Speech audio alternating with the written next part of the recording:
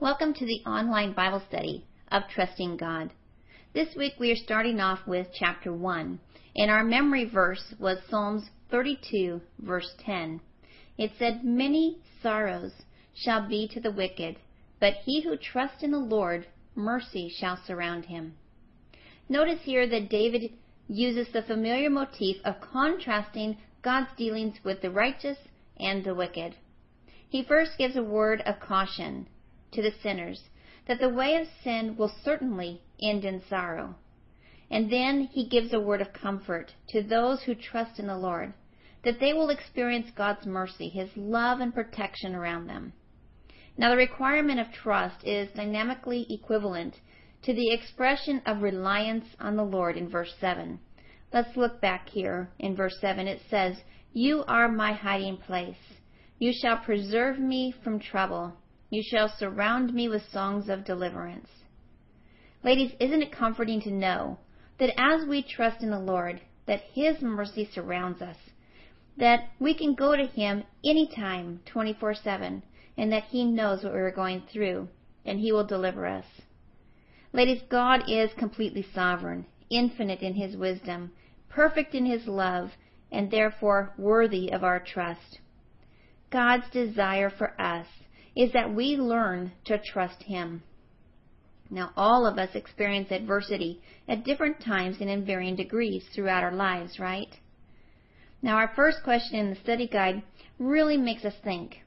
It asks, do you have a harder time trusting God in the major trials of your life or relatively minor things? So the question is, what do we consider major trials? And what are relatively minor ones? Each person can answer this question differently. One person may find it to be difficult, where another one may find it to be minor.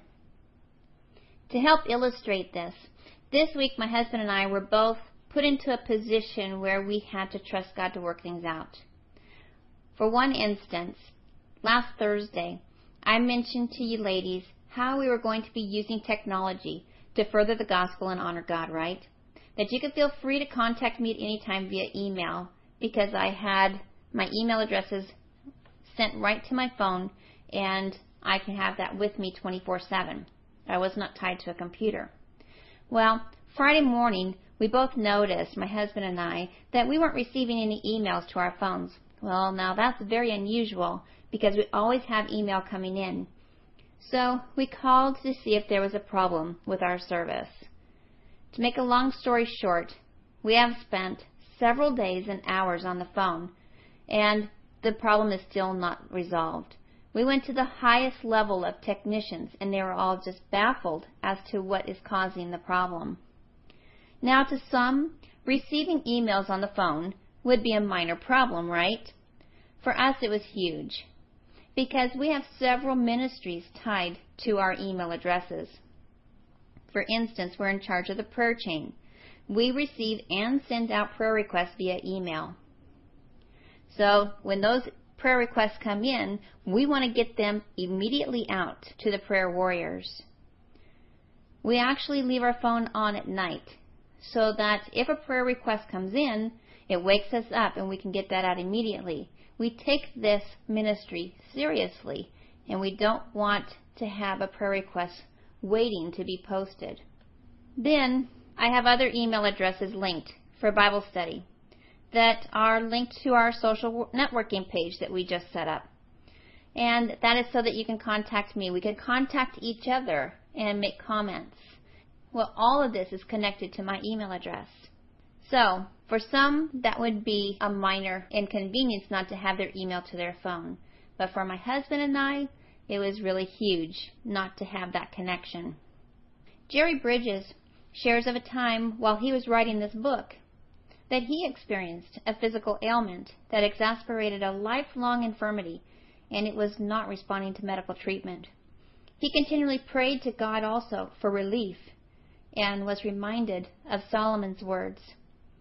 In Ecclesiastes 7, verse 13, it says, "Consider the work of God, for who can make straight what He has made crooked?" God had brought a crooked event into his life, and he had become acutely aware that only God could straighten it. We read in Scripture that the Apostle Paul pleaded with God 3 times to take away the thorn in the flesh before he finally found God's grace to be sufficient. And then there's Joseph, who pleaded with Pharaoh's cupbearer in Genesis 40 to mention him to Pharaoh and get him out of prison. He did remember him, right? But it wasn't right away. It was 2 years later, but it was in God's timing, and Joseph was released. So the question would be, as we face major and minor adversities and pain in our lives, can you trust God? Think about this question. Can you trust God? Now, depending on which word you emphasize, it can have different meanings. For example, if you emphasize trust, you're saying, in other words, is God dependable in times of adversity? Or if you emphasize you, can you trust God? Then you're making this a little more personal, right? It's saying, do you have such a relationship with God and such a confidence in Him that you believe He is with you in your adversity, even though you do not see any evidence of His presence or His power? D.L. Moody said, "Trust in yourself and you are doomed to disappointment. Trust in your friends and they will die and leave you. Trust in money and you may have it taken away from you. Trust in reputation and some slanderous tongue may blast it. But trust in God and you are never to be confounded in time or eternity." So, we ask ourselves, do I really trust God with all of my heart in all of the events of my life? Ladies, when the path is straight and things are going smooth, it is so easy to trust God, isn't it? But what about those times when adversity strikes and we don't see the light at the end of the tunnel? Perhaps you've lost your job, and in this economy, it's hard to find another job, right? You find yourself suffering financially. Perhaps you just found out you have cancer or some other illness. Maybe a tragedy in your life has struck, and you simply don't understand why God allowed that to happen in your life. These are the times, ladies, that really test our faith. It is through these times that we should be dropping to our knees and asking God to help, knowing that He is in control, knowing that He is sovereign, all-knowing, and all-powerful. There is nothing out of His grasp. You remember our circle from one of our previous studies, that everything you experience has to go through Christ first. You have that circle, the huge circle around, the little circle in the middle of it is you. And then on the outside, you see temptations and you see trials, and the arrow is trying to get in to get to you. But notice that in order to get to you, it has to go through that outer circle. And that outer circle is God. So everything that comes at you goes through Christ first. Philippians 4:6 says, "Be anxious for nothing, but in everything by prayer and supplication, with thanksgiving, let your requests be made known to God." The Greek here shows us that we are commanded to be anxious for not one thing. Ladies, that means the major and the minor things of life. It is easy to think of the major things in our lives because they're the ones that leave such an impact on us, don't they? But what about those little frustrations in our daily lives that momentarily grab our attention and rob us of our peace of mind? For instance, let's say you go to vacuum and your vacuum cleaner breaks down. You plan on studying on the computer and the power goes out. Or let's say you make some plans to work in the yard and the weather changes and it starts pouring down rain. Ladies, you can go on and on with these little life frustrations. Life is full of such events, little frustrations, little anxieties, and little disappointments that tempt us to fret, to fume and worry. And yet Scripture commands us to not be anxious for not one thing. We need to trust God in everything, the small adversities, the large adversities, even when we don't understand why. We need to understand and be reminded in all times that God is in control. We don't know what the future holds, do we? For us, but God sees that big picture, and we need to trust Him to direct our path. Let's turn over to Proverbs and look at chapter 27, verse 1.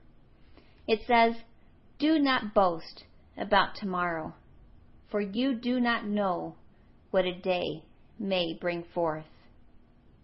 And now I want you to turn over to James. Look at chapter 4 as we look at verses 13 to 16. It says, "Come now, you who say, 'Today or tomorrow we will go to such and such a city, spend a year there, buy and sell, and make a profit.' Whereas you do not know what will happen tomorrow, for what is your life? It is even a vapor that appears for a little time and then vanishes away. Instead, you ought to say, 'If the Lord wills, we shall live and do this or that.' But now you boast in your arrogance. All such boasting is evil." In light of these two passages, what should our perspective in regards to the future be? We don't know what the future holds, do we? Now, we can make plans, but it doesn't necessarily mean those plans are going to come to fruition. Only God really knows what is going to happen. Just like my friends, Frida and Redmond, they made plans to meet in the parking lot of his law office after Redmond got off work, and they were going to go to church together. But what actually happened was a client's husband was waiting in that parking lot also for Redmond, as he shot and killed him in front of Frida, his daughter, and his grandson. Ladies, they could never have planned for this. And Frida is still asking those questions. Why? Where was God? Why did God allow this to happen? Oh, ladies, just because we are Christians does not mean that we won't face tragedies in our lives. We may not understand why God allows tragedies, but we do know that He is in control and that He sees the big picture.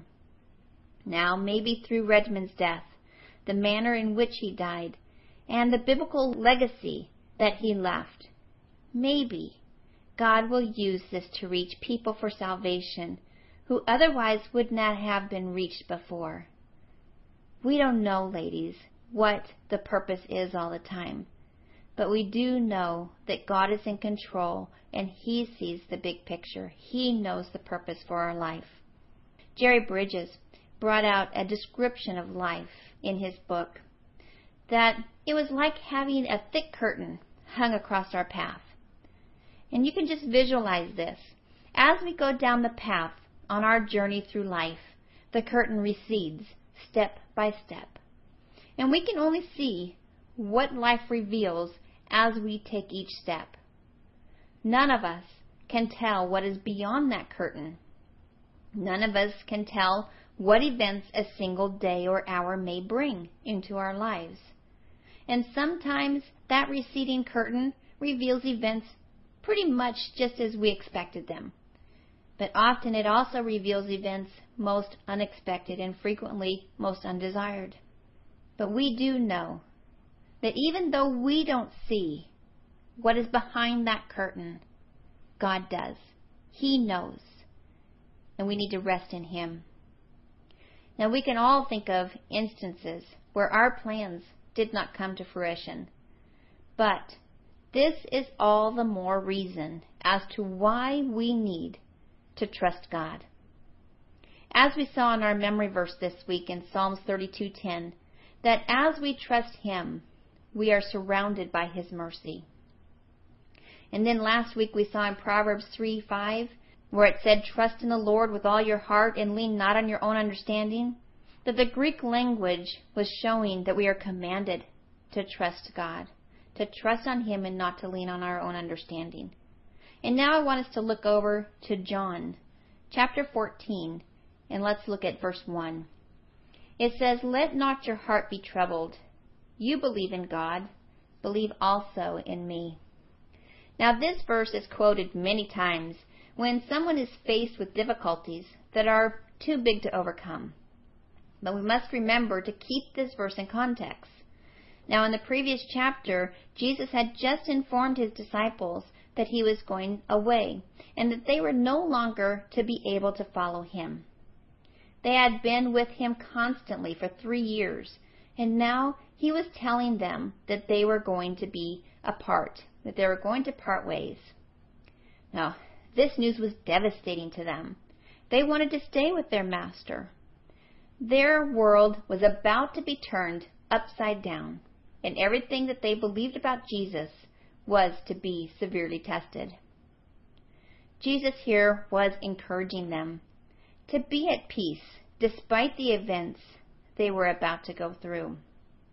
But far more significant, Jesus here is encouraging them to believe in Him as well. Jesus had taught them about the oneness of the Father and the Son. His disciples could find assurance by their belief in God and their belief in Him, and so can we. So even though we don't understand why we are going through adversity or why our world is being turned upside down, Scripture comforts us to trust God, that He sees the bigger picture, that He is in control, that He is there surrounding us with His mercies, and that He knows why and has a purpose in our life. So the question would be, can I trust God even when He doesn't take away my illness, or even when He doesn't heal me from cancer? Can I trust God even if He doesn't restore every relationship that has been damaged? Can I trust God when my life seems to be turned upside down and I don't see the light at the end of the tunnel? Ladies, the answer to these questions depends on your relationship with God. Do you have such a relationship with God and such a confidence in Him that you believe He is with you in your adversity? As we have seen in our past studies, ladies, you can have a deep, personal, intimate relationship with God. One that transforms your life when you relinquish control to Him and ultimately make Him Lord of your life. When you fully rely on God in all the circumstances of your life. As we continue in this study, we will learn to trust God in the midst of our pain, whatever form it may take. It does not matter whether our pain is trivial or traumatic, temporary or interminable. In order to trust God, we need to know Him as our personal Savior. We need to believe in the death, burial, and resurrection of our Lord Jesus Christ. Hebrews 11 verse 6 says, "But without faith it is impossible to please Him. For he who comes to God must believe that He is, and that He is a rewarder of those who diligently seek Him." And then David said in Psalms 9:10, it says, "And those who know your name will put their trust in you. For you, Lord, have not forsaken those who seek you." We are to seek God to know Him. To know God's name is to know Him in an intimate, personal way. It is more than just knowing facts about God. It is coming into a deeper, personal relationship with Him as a result of seeking Him in the midst of our personal pain and discovering that He Himself is trustworthy. Job said in Job 42:5, "I have heard of you by the hearing of my ear, but now my eyes sees you." Meaning, he changed from just having head knowledge to a heart knowledge. He knew God experientially. Paul said in Philippians 3:10, that I may know him and the power of his resurrection and the fellowship of his sufferings, being conformed to his death. Ladies, Paul also wanted an experiential knowledge and not just a head knowledge. When you want to go and get to know a person, you spend time with that person, don't you, to get to know them. We too need to spend time with God every day. We need to be in his word every day so that we can learn about him. Romans 10:17 says, so then faith comes by hearing, and hearing by the word of God. In order to trust God, we need to know him. We need to look at our circumstances not through our eyes, but through his, because he does have a plan and a purpose for our lives. God views our distrust in him as seriously as he views our disobedience. In Psalm 78:19-22, it shows how the Israelites were hungry. They lost their faith. They did not trust God to meet their needs. Well, they spoke out against God, didn't they? They started saying, can God spread a table in the wilderness? Can he give bread also? Can he provide meat for his people? And then we see in verses 21-22, it shows how this hurt God.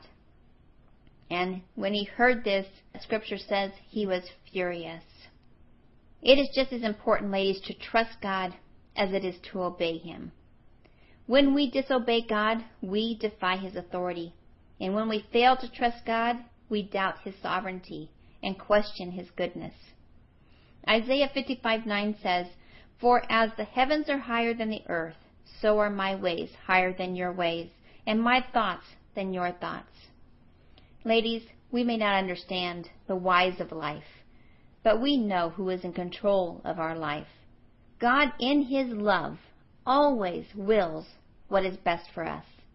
In his wisdom, he always knows what is best for us. And in his sovereignty, he has the power to bring it about. Ladies, we need to understand that. We need to know that God is a God of compassion. He knows what you're going through, and he has a plan for our life. His hand, ladies, is stretched out. We just need to grab hold of it. Trust him to meet every need of your life. Don't be like the Israelites.